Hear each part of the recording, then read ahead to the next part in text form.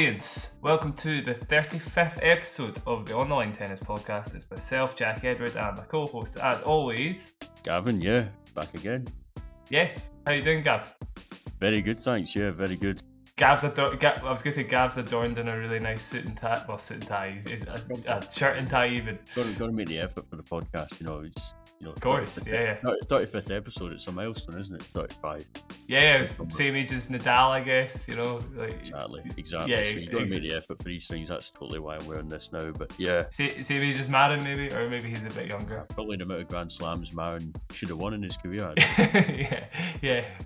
That makes sense. Milestone 35. Today we are going to cover everything that happened in Indian Wells, or at least everything that's worth talking about, I guess. We got some big upsets, Monfils, Brooksby. We got stuff about the defending champs on both sides, Cam Norrie and Paula Badosa. A bit of the drama that went on, Nadal Kyrgios.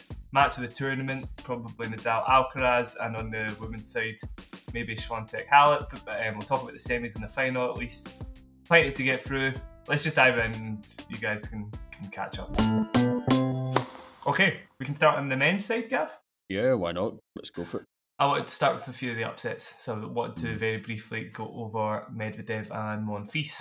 Yeah, what a match that was. Incredible. This first things first, 124 mile an hour forehand. Does it deserve the hype, Gav? Or oh yeah, definitely. I mean, do you think I'm team doesn't deserve the hype? Because it was like almost a smash.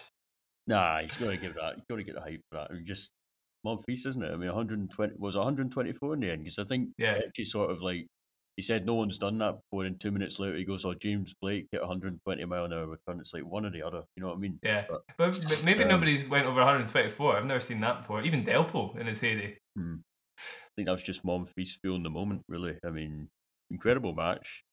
Medvedev, though, I mean, I know we'll get into the nuances of it in a minute, but disappointing sort of trend from him, isn't it? Like when he's sort of down or when he's like a final set, times that he just sort of, he's so, what's the word? It's like erratic, isn't it? It's just mentally almost like switches off at times. I don't know how you'd explain it really, but. Well, my theory might be Indian Wells, and it's not something. There is a pattern in there. His first serve percentage does go down a lot at Indian Wells. Could be due to a bit of the altitude, a bit of the wind, whatever it is. Medvedev certainly, and against Dimitrov last year, that was a capitulation unmatched by anybody the whole year. But this year it was a little bit more subtle, and there was just a few service games that Monfils got into that he wouldn't have otherwise been into on maybe a quicker court, on less erratic conditions. I think we can give Monfils a lot of the plaudits here in general as well, Gav, because had Medvedev had that serving advantage, I could have seen him through for sure, just in that alone. But from the baseline, I mean, Monfils was basically splitting the rewards, and doing that against Medvedev is so. He was disciplined, wasn't he? Very disciplined, which is something we've not really associated Monfils with in the past. Sometimes his shot selection has been very ropey in the big moments, but no, he was really disciplined and deserved to win. I think he was excellent. Probably one of the best matches I've seen him play, actually. Because some of the flattened out shots were incredible. He's one of the few guys that can really flatten out and actually hit through Medvedev. There's very few players that can do that, obviously. One of the really interesting parts of the tactics involved in the match that I covered on the blog, Monfils' serving wasn't immensely fast. A lot of the time he would go about 100 miles an hour on his first serve, and then follow that up with 130 miles an hour, then follow that up with an underarm serve. Yeah, change his pace. Yeah, exactly. And it's something that's really important. You can't just keep trying to hit through Medvedev, because he eats up fast serves if you just keep giving them. He can use the pace, can't he? He can use the pace really well and just sort of redirect the ball. He's so good at changing direction with his ground strokes. So right. And obviously he's got more time than anybody else to take on a fast serve. So it was really smart, and it's something that a few players do. And one other advantage to changing up the pace of your serve, he was putting more first serves in the court, so he didn't have to rely on that second serve as much. Higher first serve percentage, for sure. Yeah. Monfils has got one of the bigger second serves on tour, to be fair, so he still was able to cover that a little bit better than other players. Obviously, if you keep hitting second serves against Medvedev, that's when he starts to get a bit more comfortable. That's when he starts to take on a few more of the returns, and that's when you see a few more of the service games sort of getting out of your hands when they shouldn't have been getting out of your hands. So really, really smart match for Monfils. Like, honestly, one of the smartest matches I've seen him play. Really good. Yeah, I think it just sort of relays that new attitude he's got, doesn't it? I mean, you've seen him on social media and Twitter and stuff. this year sort of like almost speak directly to the fans, about his game. I quite like that. So it's Yeah. like sort of not a more mature side maybe, but maybe a more like sort of focused side, I'd say focused. Certainly more, his cards on the table. He's like, I want to win a big tournament. I hope he So does. I mean, it'd be great to see, but whether yeah. he will, Obviously, he's been accused in the past of not having the attitudes to win big tournaments in it, but it looks like he's. I mean, we saw that match. Was it Montpellier immediately after the Australian Open? We just had an absolute shocker against Nima, and everyone was giving him pelters. It's like, well, the guy's just played an incredible Australian Open. You can't expect him to consistently perform at that level just immediately after Australia. He probably shouldn't have played that event, but good signs. Good signs. Definitely good signs. The other one I wanted to talk about was Brooksby Tsitsipas. Yeah, predictions. Oh, did you predict Brooksby to win? Or? I did, yeah. You did, yeah, Yeah. I was quite happy with that prediction. Right, yeah. I mean, I don't always talk about the ones I get right because there's probably an even amount that I get wrong. But I did call that one. It was a very interesting match. Again, Tsitsipas after the win. Not a very explosive player, he said about Brooksby. He said he's able to get balls back, not the most athletic player, just able to read the game well, play with his pace, play with his opponent's pace. Like, for me, Tsitsipas, it's not unlikable, but he's becoming sort of maybe a wee bit irritating, with some of the stuff he's coming out with. Like, give the guy credit. Okay, you're annoyed after a loss, but I don't know, he just felt he was making like subtle digs at him. He didn't really need to do that. Explicit digs. I mean, it's like, surely. Miserable. Okay, he did look miserable, but I understand that he's not happy at losing, but equally, I don't know, it's just like silly to say that. He doesn't need to say that. He could just say he played better, move on, but he's giving himself more, hassle there. I don't think it's a very fair summary of Brooksby's game because actually he has got quite a lot of power from the back of the court. Certainly his forehand, I think, is a bit of a weapon. He can flatten it out and develop that for the career as well. Definitely, a lot of the patterns of play were sort of going backhand cross court. Brooksby's backhand's just not ever gonna miss, and if Tsitsipas tried to go line and didn't do it properly, Brooksby was able to attack Tsitsipas's forehand with his own cross court forehand. I mean, he deserves a bit of praise for that. He does, 100%. I've given him praise. I love the guy. I think he's great to watch, and I think he's got such a great, a toolbox that he's got. He just can vary it up at different junctures in a match. Tactically, that's going to be a real benefit going forward. Yeah, exactly. I mean, if Tsitsipas had gotten comfortable with that backhand cross-court exchange, I definitely wouldn't have been surprised if Brooksby had thrown in some other sort of crazy drop shots or whatever. Exactly. Yeah. He's a very exciting player. I'm still not 100% sold on the whole like fist pumping and riling up your opponent sort of aspect of him, but don't mind that. I don't really mind it, just in terms of entertainment of the match. But maybe I don't know. Maybe it's a slight in his character. I don't know. I'll probably maybe it's just for his home fans or the American crowd. Maybe he's doing it more to get the support. But I suppose he seems to play in America a lot. I guess maybe that's it. Would you do it like the Pune ATP 250? Yeah, sure. Like exactly. Poor Joe Souza. Exactly. Leave him alone. Quite interesting. Right, we'll move on to the defending champ, Cam Norrie. Just first things first, I'm not going to write it down, but just remembered he talked a little bit about the sort of disrespect he got from the tournament. He did get disrespect. It was Stan Wawrinka level disrespect. I don't know if you know that, but after Wawrinka won the Australian Open in 2014, he didn't appear on Broadleaf Arena until the semi-finals next year, 2015. Jesus. Yeah. That's bad. Yeah, that's bad, yeah, exactly. And also, Djokovic, was it Wimbledon 2018, the year he won it, he was court 2 against Horacio Zeballos for his third round match, I think. Court 2. Yeah. So, yeah, Cam's right to call it out. I mean, was it Stadium 5 for his first match?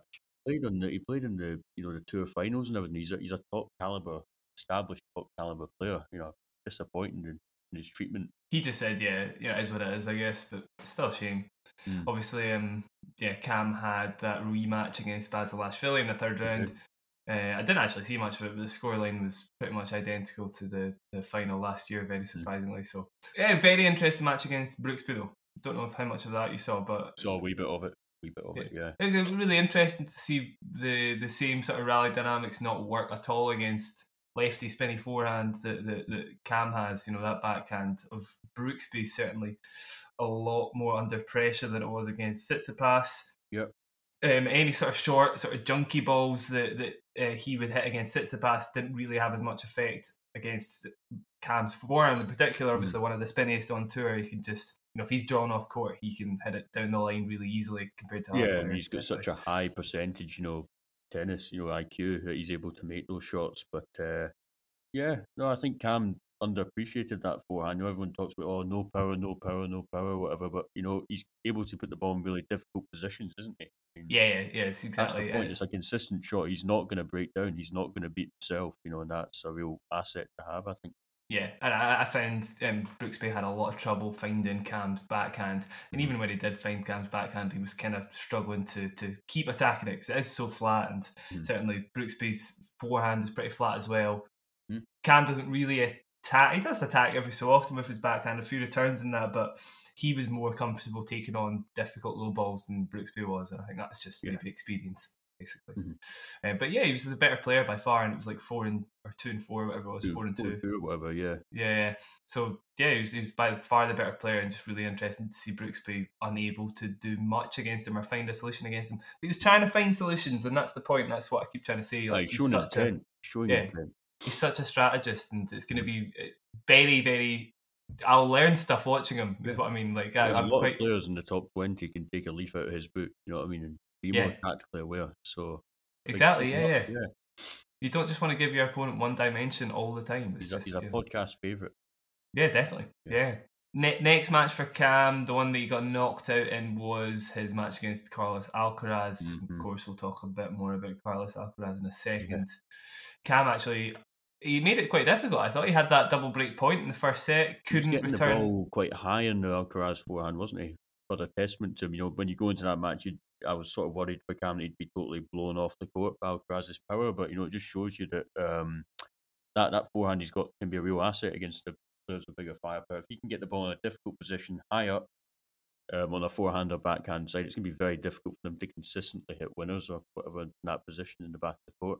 Yeah, definitely. I think it just took some moments of excellence for Alcaraz to make the difference. Like, there was a break point in the second set, insane defense from Alcaraz, plus a massive backhand, plus a drop shot finish. Basically, like, all of Alcaraz's amazing strengths all put into one point to win a really important point against Cam. He had to find a really high level for him to actually come through at times. And Cam, again, testament to him, made it really tricky for Alcaraz to find a way through. Yeah. Definitely. Interesting in general. This match was quite a good example of it. See Alcaraz's backhand the better of his two return wings, in my opinion.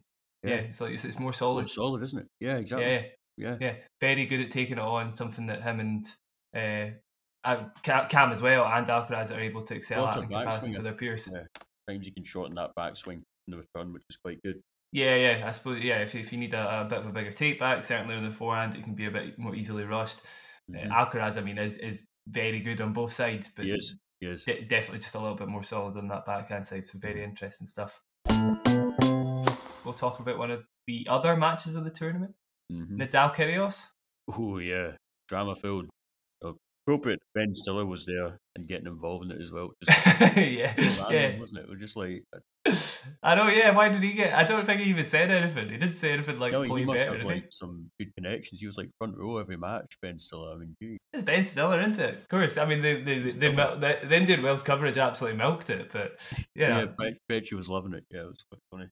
He was basically on camera more than the players. He was. Every change of ends, it's like Ben Stiller. Like. But what did Kyrgios say to him? I think he said I something don't teach him how to act. Like, a fan was telling him what to do or heckling him. He goes, I don't teach him how to act. And I think Ben Stiller was just sort of didn't know how to react. The actual match, though, fantastic drama, some extremely exciting points. Kyrgios always able to trouble Nadal, how easily he's able to spread the court. He doesn't ever really settle into a direction in his forehand or backhand.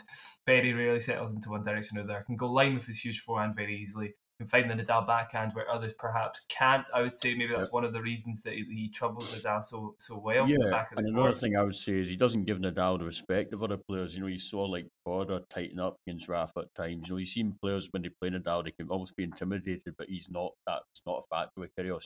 He's willing to take him on, which I think is interesting to watch because not many players are like that. Even the top 10 players can get tight. Like you see Berrettini maybe getting a wee bit nervous against Nadal, but Kyrgios is just, I mean, he doesn't get affected by nerves really. Yeah, definitely. I would say this was probably Kyrgios' match to win, to be honest. So he blew the first set in the big moment. Yeah, Seth, he said after the match that he kept, and I did hear him say it, but I didn't know what he was talking about. He said 5-4, 30-15, because I couldn't really hear what he was saying. That Aussie accent, honestly, on court is just like, I need someone to translate it. But apparently that's what he was saying to himself, and that point was like an insane sort of Nadal defensive point where he only just clawed it back. Kyrgios was on top of the point, missed a makeable forehand that maybe wouldn't have won him the point, but certainly was on the up in the point. He said he was playing that point over and over in his head. Yep. In fact, his exact quote was, "I played that point over and over and over and over and over and over and over and over and over again." So a bit of a Kyrgios, classic Kyrgios response there. Yeah, that was maybe the difference. That point, he's quite right. Point attitude in the tie break towards the end of that first set as well. It was just like, with all the chanting to the crowd and all that, I was disappointed in the attitude. He just can't stay focused at times, can he? He actually went off on one a reporter for saying he wasn't focused, but there's no way he was focused there. Yeah, exactly. Yeah. It was like 6 love in the tiebreak, and then he one more swear and he gets a point penalty. It's like 7 sorry love. for Carlos Bernardes. I bet you when he saw he was doing that match, he's got Rafa that tried to get him off officiating his matches, and he's got Kyrgios that's been giving him hell. So I bet he thought this is like the nightmare matchup for Carlos Bernardes umpiring. I bet if you could offer him any match that he wouldn't want, I bet you that would be the one. Yeah, definitely. Two players that don't particularly like him or get on well with him.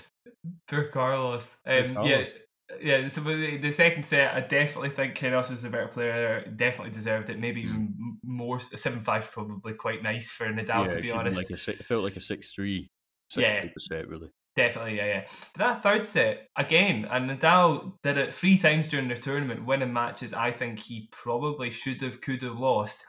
Like, he hung on at the start of the first set, saving a couple of break points, did lift his second serve speed, to be fair, and okay, second serve speed doesn't necessarily make a difference to whether or not you're going to win a point, but it stops your opponent from just being able to go aggressive immediately from the start of the point. So, he deserves credit for that. I'm not saying it was the second serve particularly that made the difference, but had he not had that second serve speed, I don't know, maybe he would have got broken at the start of the set quite easily.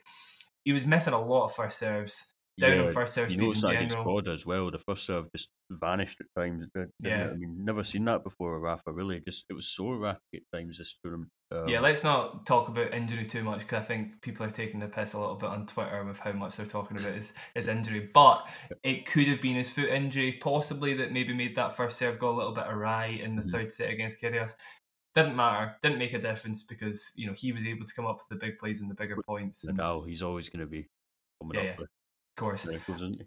That's kind of how the match played out. I want to talk a little bit about the actual just like madness that went on during the match. So we had between the legs tweener, screaming at the umpire when people shouted out between his first and second serve. Kyrgios's, resulting in a double fault that cost him the third set.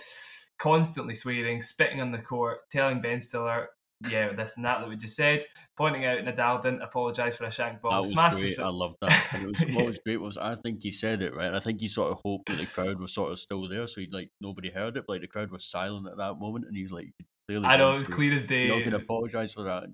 It was clear as day. I know. Smashed a racket after the match so hard that it almost hit a ball boy. Yeah. What do you think? Do we just put up with it because it's just that exciting a match? I don't mind racket smashes in general. That was, it was an aggressive racket smash, but there's no intent to hurt the ball boy there. I think the media sort of got so excited when that happened. He did say that, yeah. The question he said in the press conference was ludicrous, really. I mean, pure journalism at its finest.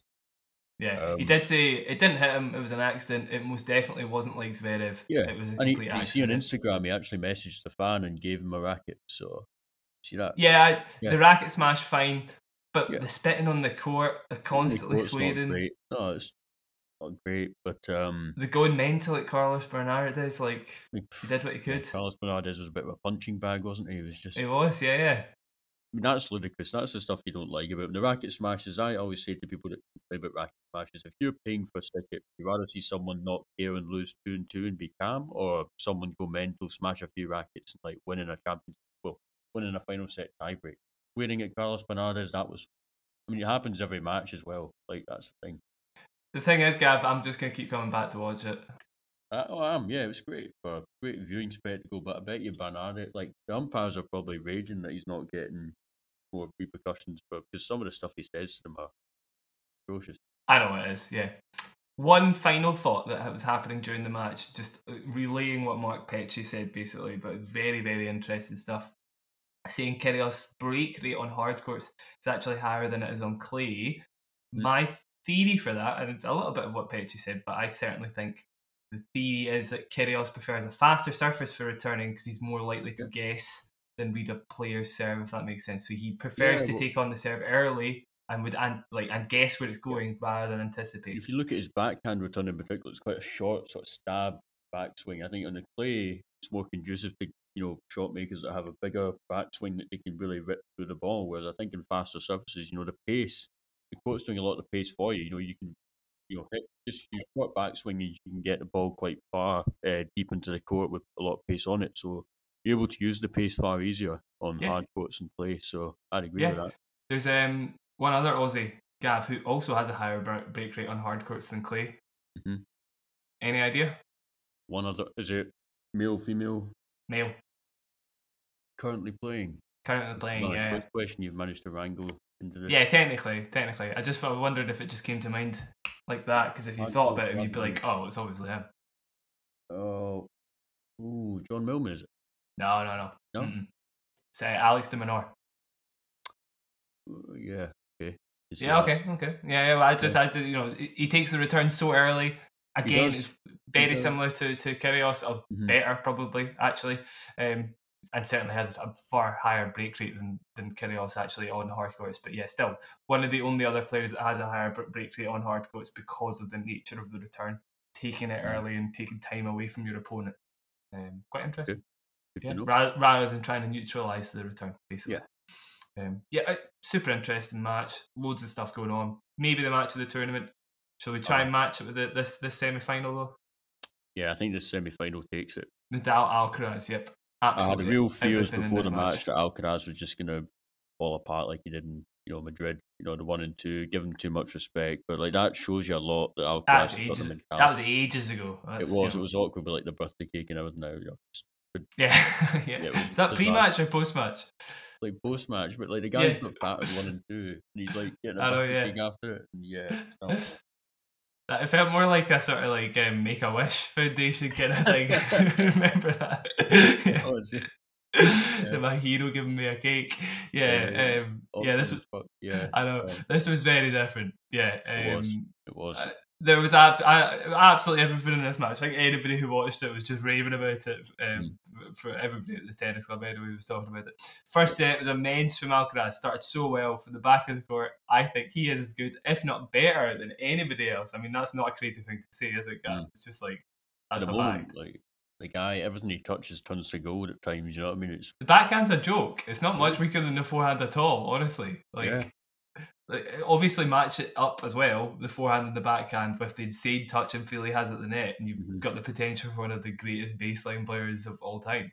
I mean, unbelievable. He's only 18 as well.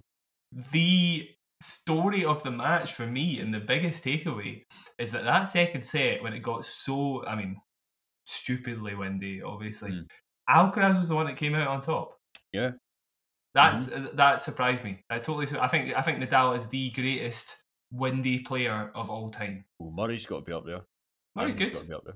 Yeah, but I remember Indian Wells 2009, and it was very windy then, and Nadal came out on top there. I don't know. It was thinking US Open 2012, windy. Yeah. I think if you actually matched them up, I think Nadal would probably win. But yeah, I get your argument. Murray has been able to beat a lot of players in his time in windy conditions, but yeah, for me, Nadal, just with all that spin, just so easily able to control the rallies and stay aggressive in crazy conditions. This was a bit of a exception to the rule of just like crazy conditions, in that it was like unplayable conditions. It was dreadful conditions, but these guys are pros, and it just shows you, like, imagine club players playing in that, like the ball would be probably out the stadium some forehands or whatever. I don't retire. I'm afraid. So I wouldn't. The nightmares now would be like getting a club player to hit an overhead, trying to hit an overhead. That would just be comedy. I know. Yeah. You saw some of them like literally like skipping off to the left by about a meter. Mm-hmm. It's absolutely crazy. So Nadal 11 forehand unforced errors in that second set to Alcaraz's 2 forehand unforced errors. Yeah. Block returns from Alcaraz as well, just to start putting balls in the court. He recognised that's what you got to do, and still hit the ball solidly though. You can't just put it in the centre of the court. It was really intelligent play, wasn't it? I mean, block again. Like, how many players do that? How many players just try the block return? Not many. Against Nadal as well. Mm-hmm. Against Rafa, yeah. You get it short, it's going to sit up, and you can just whack that forehand. But yeah, exactly. Yeah. Anyway, massive deal. That Alcaraz was managed to come through that set victorious, and when we got to the third in the set and the wind had died down, even both players were hitting the ball as clean as anything. I feel like that almost like amped him up for the third set for a massive battle, and that third set was it was beautiful. It was so good. It was just aggressive shot making. Yeah, the two of them from the back of the court. I feel like people don't bring that level out of Nadal that often. You know, just that insane defensive ability on a hard court. Only Novak, maybe. Yeah, Novak's even really Federer's not able to do it because he just gets pinned into that backhand exchange too often. Whereas Novak moves Nadal around the two of them move each other around like nobody else. It's absolutely crazy. So I thought Alcaraz was the more impressive of the two from the baseline in the final set. Played to Rafa. I mean, he pulled it out in the big moments, didn't he? Just played the bigger points better. And yeah, Nadal 2.0 making an appearance there. You know, massive serving when he needed it. Yeah, which isn't like him at all from 10 years ago, obviously, and massive net plays when he needed it as well. Volley. Yeah. The reflex volleys were insane. They were so good. I mean, but that's what he has been able to do in the past few years, like Novak as well. You know, bigger serving, better net play. When the going is gets tough and it's the big moments, they always 99% of the time bring out the best of themselves. Like, that's why they're where they are. You know? Yeah, or find a way to come forward. It's a lot of the time it's not a big, massive, flashy forehand winner or something. Yeah, it's like it's bringing the pressure up front to the forecourt, which is it's very interested to see him use that against Alcaraz. I think maybe bad conditions kind of are conducive to that as well. As a non-professional player, I find it easier to play at the net when it's windy than at the baseline, but I still think that kind of holds true in professional play as well. Certainly, there's less chance of it just gusting about and you making a miss it than when you're at the baseline. So very smart play from him. And in the end, Nadal only won 5 return points in the third set. Yeah. So shows you, doesn't it? I know. Yeah. It's very exciting. Alcaraz, obviously, when that serve gets a little bit better, is going to be absolutely insane. Yeah. The return game, obviously, I'll give him the credit that's due first. A few stats in that. He has broken 51% of the time from love 15 up this year on his opponent's service games. Most would be happy with around 40%. That's a decent break rate from that scoreline. Fourth in terms of break rate over the last 52 weeks at 31.5%. Converted 20 of 23 break points at this tournament alone going into that match. Obviously, that changed with Nadal. He was able to make that a lot worse, but Jesus, I mean, that's amazing. That's some conversion rate. That's crazy. Oh, it is. It's unbelievable. Yeah, I think about 87%. So yeah, as soon as that serve's on, we saw a little bit of it in the third set. He obviously got a big serve. I'm sure you maybe remember the Next Gen finals and how well he was serving there. And everybody just saying, well, this is him. He's complete already. It's not really how it worked out because I think he still finds it difficult to place the serve. He does, yeah. It's serve placement, isn't it? That's what he needs to work on. Yeah, definitely. I mean, we've seen Jannik Sinner already tidy that up. That's, I'm sure Alcaraz will be the same. He's definitely got the service pace that Sinner didn't have at that age. It's just it's just a matter of placing it, and we saw it a few times in the third set, but not often enough. Yeah, he needs to do it regularly if you're going to beat one of those guys. I am being harsh, to be honest. As I say, he lost 5 service points in that final set, and one of them was a double fault. Unbelievable how he wasn't able to get a win, but that just shows you it's Nadal. Such a good match, such a good testament to Rafa's brilliance that he won it. Full credit to him. Anybody that's sort of taking that win away from him, I mean, I don't think people are trying to discredit that win, but maybe they'll forget about it, obviously, after we've talked about this final, because it was a shame that he did lose it against Taylor Fritz. That was just bizarre. I don't know if you were on social media like before the final, but everyone was reporting this Lindsay Davenport report on Tennis Channel that Fritz had stopped his practice early. And everyone was Yeah. saying, "Oh, Fritz might not play." Jim Courier was asked by Tommy Haas if he had his tennis gear, like in a text, because they thought he would pull out. And I think that was bizarre that everyone was saying, "Oh, Fritz, he won't be able to play," but then nobody focused on Nadal or how he was feeling physically. Yeah. I was guilty of that as well. I thought, "Oh dear, this could be a bloodbath if Fritz isn't really fit. This could be a bloodbath if he plays it." And Yeah. I think he played the way he came out the gate at the start of that match. It was almost like maybe he knew his ankle was running on fumes. Maybe he knew that he didn't have much in the tank and he just had to unload it. You know what I mean? I would say that after the match, Fritz did say it was an absolute non-issue. Yeah. So he maybe he definitely was expecting it to be bad, because I think his coaches Mhm. said for him not to play, right? Yeah, Paul Anacone told him not to play. Yeah, but he said it was an absolute non-issue when he started playing. Yeah, So bizarre, isn't it? yeah, it is bizarre. I mean, it's the way tennis injuries work generally. Mhm. A lot of the time they can be really niggly, but on the day it's a completely different story. Nadal said after the match he felt pain even when he was trying to breathe. He said it's like having a needle inside him. He looked awful in the first set in terms of feeling wise. Like the back of the court, he did not look good. Like looked miserable. Yeah. He said the thing that worries me now is what I have to do to recover and how long it's going to take. So, I mean, it was obviously an actual issue, but he still, as I say, he's played a lot of matches this year that he wasn't playing his best in and still managed to win them. So, yeah, that'll take its toll on itself, won't it? I mean, the amount of times he's got to dig deep in the well, third sets and everything. Yeah. Yeah, I mean, Nadal was still able to adjust as well. Navratilova pointed out it was his pec muscle that was feeling a lot of the injury, and he was able to make his forehand technique a little bit more army than body oriented, basically. So, okay, conducive to a few more errors, but he was still able to find a way of staying aggressive against Fritz, which you obviously have to do against a player of that caliber. He still made it really close in that second set. I mean, he did. what? I mean, he saved that match point, and I thought in the tiebreak Yeah, he had some unbelievable defensive shots. Like he yeah, missed yeah. a forehand inside out volley sort of thing. Or Oh, what was the it? drive Drive volley, volley. yeah. Yeah, 5-4, up 5-4. Yeah, drive volley. I think you see it in his face. He thought, "Damn, that was That was it. bad miss." Yeah, Yeah, but still had to five sort it out.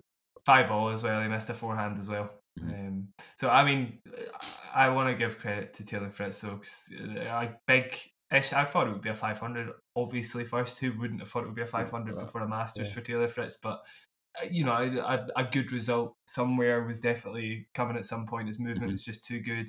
Forehand's an absolute killer at the moment. Same with the serve. Yeah, and the backhand's just solid. He doesn't do much with it, but it's still a Improve his class shot. transition game, so his net play needs to get better.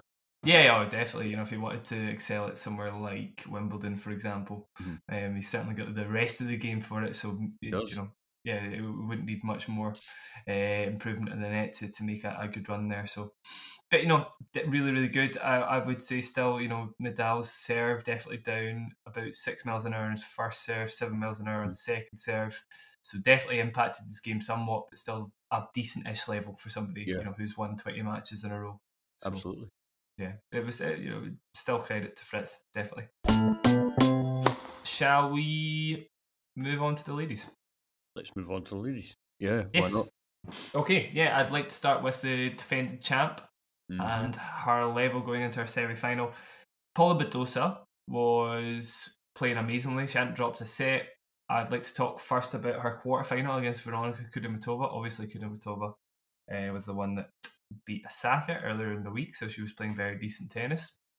She had a love-free record against Kudermetova going into the match. Really interested to see Kudermetova still able to put up a really decent fight against her in a 3-2 loss. It wasn't as easy as a 3-2 win for Badosa, certainly. Scoreline not reflective at all, that old adage. Moment in the first set where it could have gone wrong for Badosa. Up 40-love, 5-3. She lost 4 points in a row. Kudermetova just going crazy on the forehand. Over 80 miles an hour on average on the forehand, so extremely aggressive, which is kind of what you got to do against Badosa. Yeah, exactly. But just couldn't put it together enough times.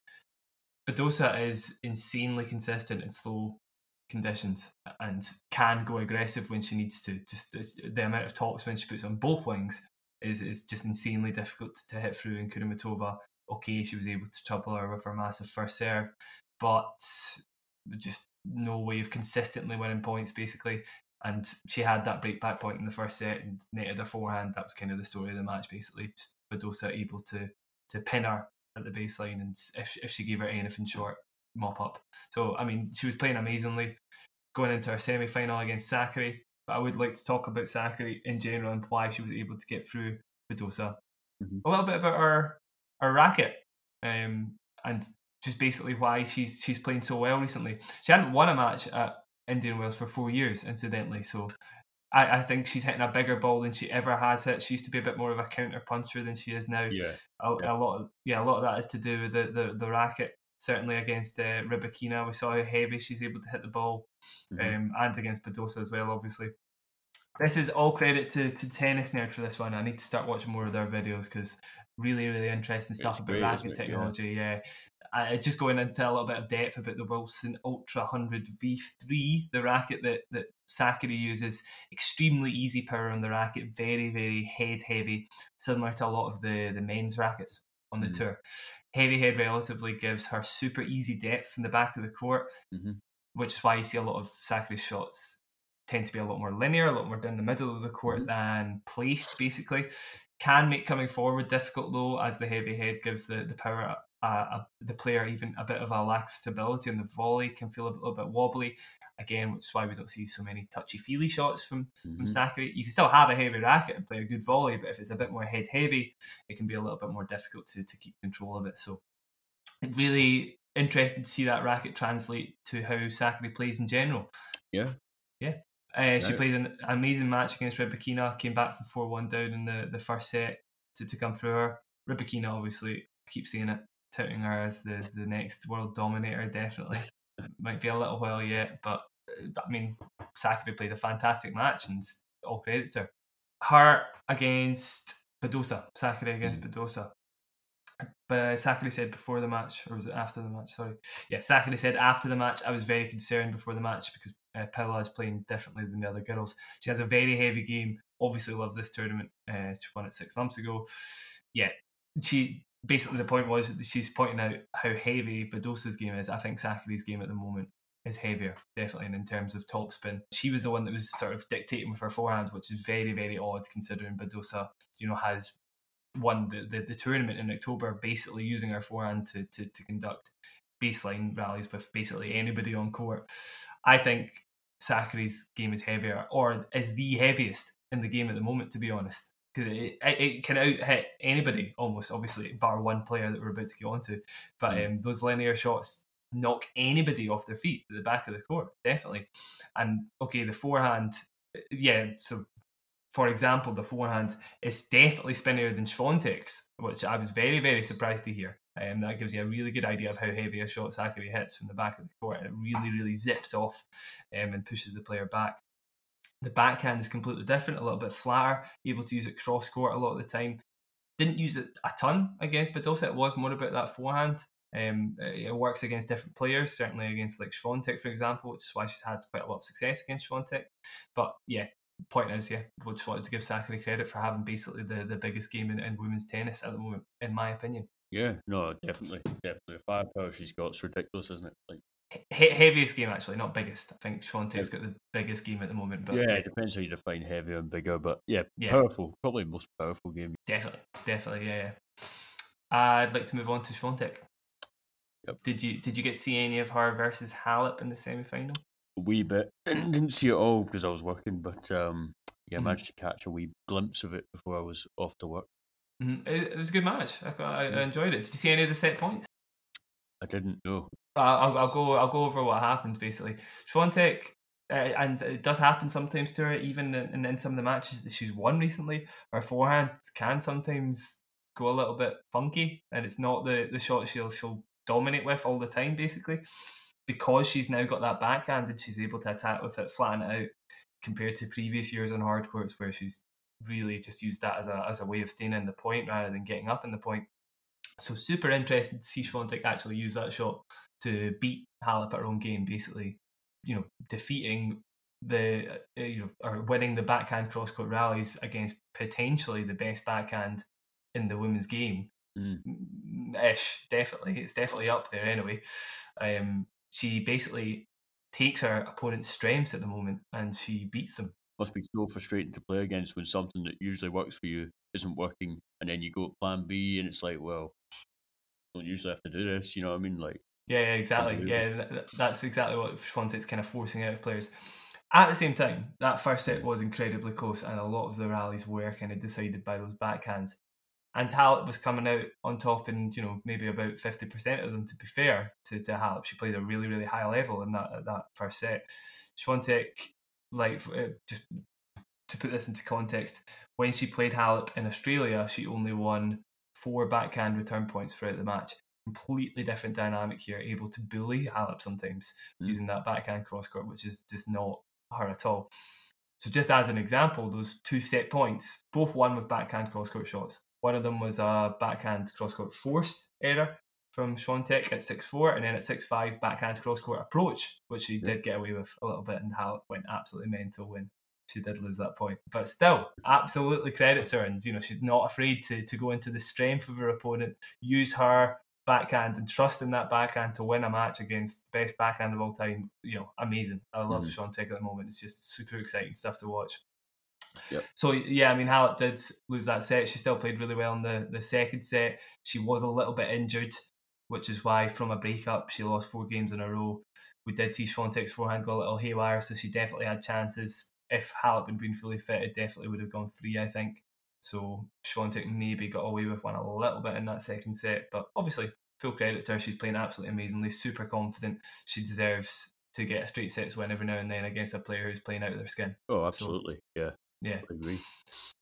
Back to what I was saying about matching strengths, it seems to be Swiatek's way of defeating more opponents. I've seen that about Sakkari as well, using linear shots first to stop Sakkari using her own linear shots to get up in the point first. Will she ever beat Barty on a hard court with that in mind? So obviously, Barty relies on out-serving opponents. Yeah.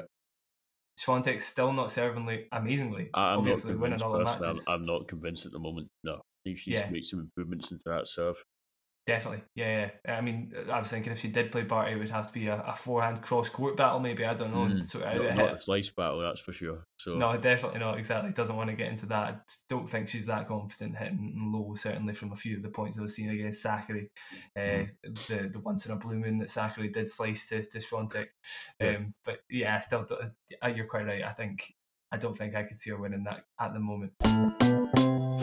Obviously still playing amazing tennis, and we will keep praising her in the final. How much of that did you see against Sakkari? Yeah, a lot of it. Yeah, it was great first set, and then it turned into, well, being polite, a wee bit of a mess.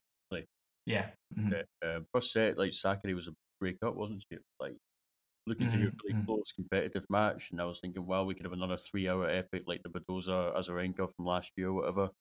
Get sort of, prepared for a long night, and then after that first set, just went completely downhill in level, didn't it? Six breaks of serve in that opening set, actually. Yeah, it wasn't the highest quality final. I think that's probably the best way of not high quality, really. I think that's fair. Unforced errors galore. Yeah, I actually the way I saw it, almost the wind probably affected Sakkari more than Swiatek. Yeah, probably ruined it a wee bit. Yeah. Yeah, it kind of took away her ability to win a few free points on serve that she probably needed just to kind of edge her way over into the winning side of the match. So obviously Swiatek, not relying on her serve much at all to win 3 points, it kind of just made it baseline battles. And when Sakkari was downwind, she was really, really struggling to keep her backhand in the court, and made all the difference in that first set. As you say, unforced errors galore, but I think that's quite a lot to do with it. She couldn't keep the backhand from flying, basically, when she hit it too far over the height of the net. So it was tough. It was tough conditions again. Definitely not quite Alcaraz Nadal, but still, still tough stuff to deal with. Windy. Yeah. So I kind of make this win. It almost looked like the kind of match Swiatek could have won a year ago, rather than now, if that makes sense. So she wasn't like super aggressive for her backhand or anything like that. It was kind of just forehand aggression and no serve, basically. And it was enough to beat Sakkari, obviously, because of the confidence she's got at the moment and just how comfortable she's feeling. But yeah, it was more like an old school, a 19-year-old Swiatek than a to 19-year-old Swiatek than a 20-year-old Swiatek. how hyped are you now? So actually, at 20 years old, third WTA 1000 title already. I mean, a slam winner as well. and a slam winner. I would say I don't see her winning in Miami. Quick hard courts. You know, if she did win there, I'd be very surprised. The only way is up, isn't it? I mean, the only way is up.